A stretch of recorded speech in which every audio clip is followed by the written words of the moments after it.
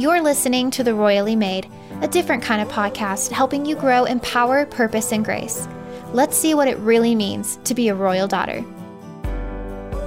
Hey guys, welcome back to the podcast. Today what I want to talk about is something that we all struggle with, we all go through, but I don't think it's something that we truly have the right kind of perspective on, and that is comparison, and specifically how comparison is stealing you of all of the strength that is on the inside of you. In our world today, we have immense ability to compare ourselves. I mean, it's basically at our fingertips. I'd pull out my phone, but I'm using it to record. So all you have to do is pull out your phone and you are instantly connected to not only everybody that you know, but everybody that you don't know. And while this has been painted as a good thing, and I guess it can be a good thing in some ways, it's also been very, very dangerous to us, because comparison is not just a bad thing to do, right? Sometimes we kind of look at it, especially in the Christian world, we're like, oh yeah, I shouldn't compare. It's not the Christian-y thing to do. And yet deep down, we know we all do it. So at least I'm not a hypocrite, right? We all compare ourselves to each other. And we see it as it's just not something that we should do, rather than seeing it for what it is, which is a tactic and a weapon of the enemy that is being used against you to keep you from moving forward in your story on this earth. I find it interesting that Teddy Roosevelt is the one who said, comparison is the thief of joy. And we know that quote very, very well, but have you ever really thought about it? What is a thief, right? A thief is someone who comes in to steal what you have. But the very fact that he used the word thief implies that you don't know it's happening to you until it's too late, right? If a thief is going to be a good thief, he's going to wait until you're asleep, or preferably you're not at the house, you're far away, so that he can come in, take what he wants to take from you, and then be long gone by the time you realize it's missing. And at that point, it's very possible that you're never going to get that back, right? That is what a thief is supposed to do, right? That is a good thief. And so the problem is we think, oh no, well, I don't let it steal my joy, or, I just get ideas from people and stuff like that. And there's nothing wrong with being inspired by other people. But what he's saying is that no. Comparison is the thief of joy. You don't know your joy is being stolen from you until you're already deep into comparison, and now you're depressed. Now you're overwhelmed. Now you're in anxiety, right? It's not something that you know is happening to you until it's already happened. It's too late, and now you are already kind of at the mercy of it being stolen from you. And then we all know the scripture in Nehemiah 8:10 that says the joy of the Lord is your strength. And so I think it's easy for us to say then that if comparison is the thief of joy and the joy of the Lord is your strength, then when you spend all your time and all your mental energy and emotional energy comparing yourself to other people, whether it's what you have, how you look, your spouse, your dreams, your success, whatever, just an Instagram feed, whatever it is, the entire time, as much time as you're spending comparing yourself to other people, that is time that your very strength is being taken and sucked away from you. I can't think of a movie right now, but I know a lot of movies that the bad guy kind of, in order to kill people or to destroy them, they basically just start sucking the life, right? They start sucking the life out of them. Like, there's a couple movies that come to mind, but I'm not sure I want to say them on here. But, you look at them and they kind of look at your face and you can see like the soul being sucked out of them. And in a very dramatic way, that's kind of like what it is when we're comparing ourselves to other people. And I use social media just as an example because it's probably the easiest way we do it. But you can do this without social media. You can do this anywhere that you have eyes, right? And so all you have to do is just start looking and you compare, and then it's just like it's sucking the very life out of you. It's sucking your strength. If it's sucking your joy, it's sucking your strength away from you. And then we wonder why we feel so drained and so empty. I know if I've spent too much time on social media looking at what other people are doing, well, how is she doing this? Well, how are they doing that? Or how does her house look? Or how did their marriage look? Oh, their marriage is perfect. That's great. The more time I spend doing that, the more physically drained I actually feel. And then I don't have the energy or the emotional or the mental strength to actually do what I'm called to do, right? And this is a tactic of the enemy.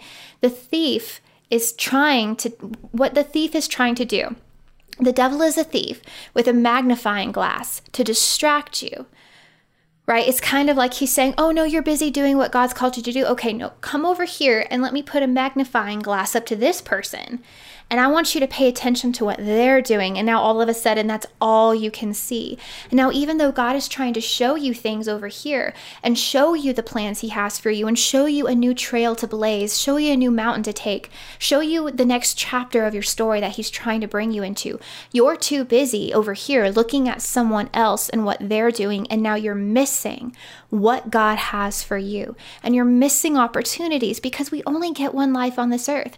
The gifts and callings of God are without repentance. So God's never going to change his mind about you. He's never going to take his gifts away from you. He's never going to say, no, you know what? You took too long, so end of the story, right? He can redeem the time. He can bring you to where he wants you to be. But let's not waste the time that we have. If you're watching this, then you're aware. You are aware that you have one life to live on this earth. And comparison is kind of like the spinning needle of Sleeping Beauty. You prick your finger on it and it puts you in a trance to where you're no longer active. You're no longer doing what you're called to do on this earth.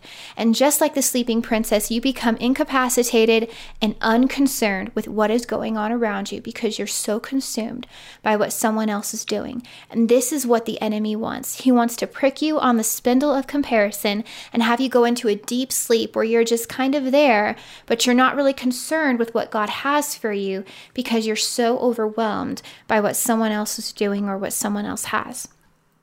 So I hope that kind of helps shift your perspective on comparison a little bit. It's not just something we shouldn't do because we're Christians.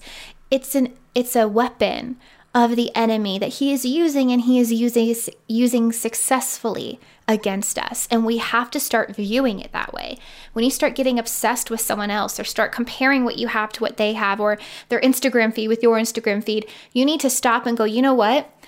Maybe if I like something that they do, I can start applying it. But I am not going to compare myself to them because I am not going to allow my mind to be used of the enemy to take me out.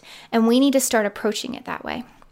So before we end, I want to give you 3 things to remember about comparison, because I know as soon as you're done listening to this video, you're going to have a million things that are probably going to bombard you, and you're going to have a million opportunities to deal with comparison and start doing it and start letting the enemy put you back into that trance, back into that sleep. So the first thing I want you to remember is that you are comparing your messy insides with her filtered outsides. You know, going back to Instagram, it's such a good illustration of this, I think. A lot of people use Instagram filters. And I use them too. I try to use them because I'm trying to make my Instagram look a certain way. I want it to have a certain feel. When you come to my page, I want you to instantly have a certain feeling. And for me, that's kind of, storybook, fantasy, that kind of feel. And so I use filters. And when you are comparing yourself to someone else, whether it's their marriage, whether it's their career, whether it's their looks and their health, or whether it's simply just their Instagram feed, right? You need to realize that what you're looking at is what they have put out there into the world for you to look at. But what you're doing is you're comparing all of your worst moments, all of your mistakes, all of your messiness, the things that no one else sees, the fights with your husband, the mornings where you just did not feel like washing your hair, right? You see all of the 20 pictures you took that don't work, as well as the one picture that did, right? You see all of your messiness, you see the addictions, you see the scars, you see the things that has been left on you that you don't put out there in the world, and that's what you're comparing to her filtered outside, right? You're comparing that with what she has chosen to put out in the world. You don't see the real state of her marriage. You don't see the things that she's believing God for and hasn't seen yet. You don't see the struggles. You don't see the condition of her heart. You don't see the bitterness that maybe she's dealing with and she's harboring, right? There's 1,000,001 things that could be going on and probably are going on just below the surface. But when we compare ourselves to other people, we don't even compare fairly. I mean, if you're going to compare fairly, right?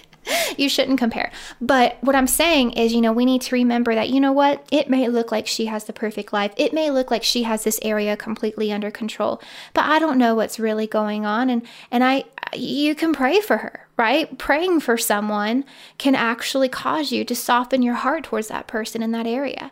And so I just encourage you to remember that when you start comparing yourself to someone, you are not seeing the full story. You are seeing just the very filtered outside that they want you to see. And rarely is that the whole picture. The second thing I want you to remember about comparison is that you will never find what you are called to do by looking at what she is called to do.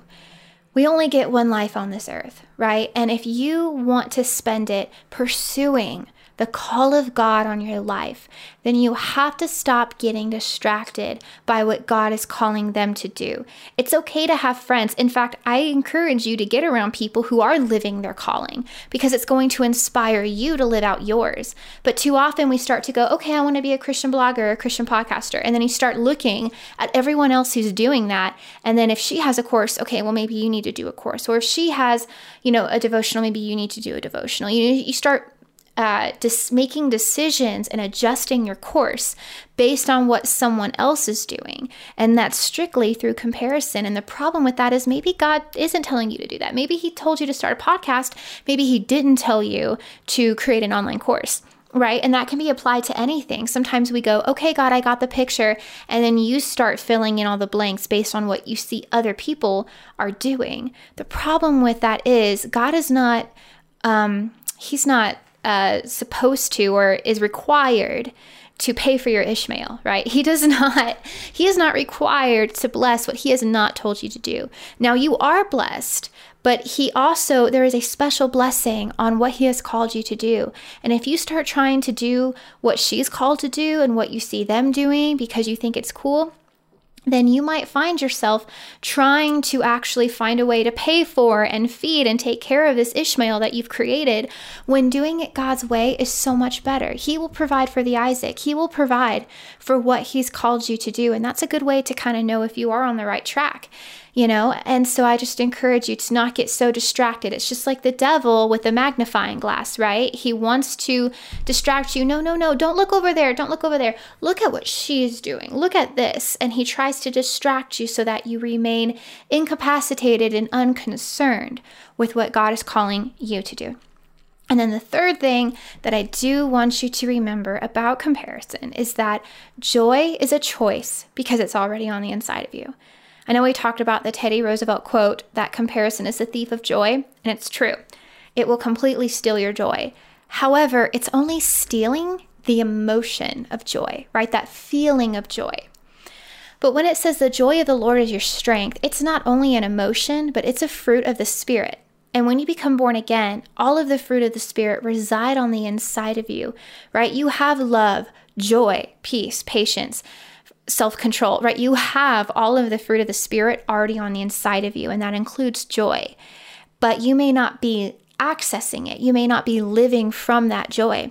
And so even if you have allowed comparison to, quote, steal your joy, you need to remember that that's not an excuse to not live from joy. You can say, you know what, God, I've let comparison completely steal my joy. And now I feel my strength is fading. But you know what? I'm going to stir up the joy that's already on the inside of me. You can't lose if you know this. The enemy wants to distract you, but as soon as you stop being distracted, there's nothing he can do to keep you from stirring up the joy that's already on the inside of you, because he can never steal the fruit of the Spirit. Your spirit is sealed and he can't access it. And so you have a choice. So even if you're trying to use that as an excuse of, I just don't have joy because I do compare myself and it's just part of part of my job being in social media or being in this and being in that. No, you can choose to stir up joy. And I encourage you to create a podcast. No, sorry, not a podcast, unless you're called to it, but start a playlist.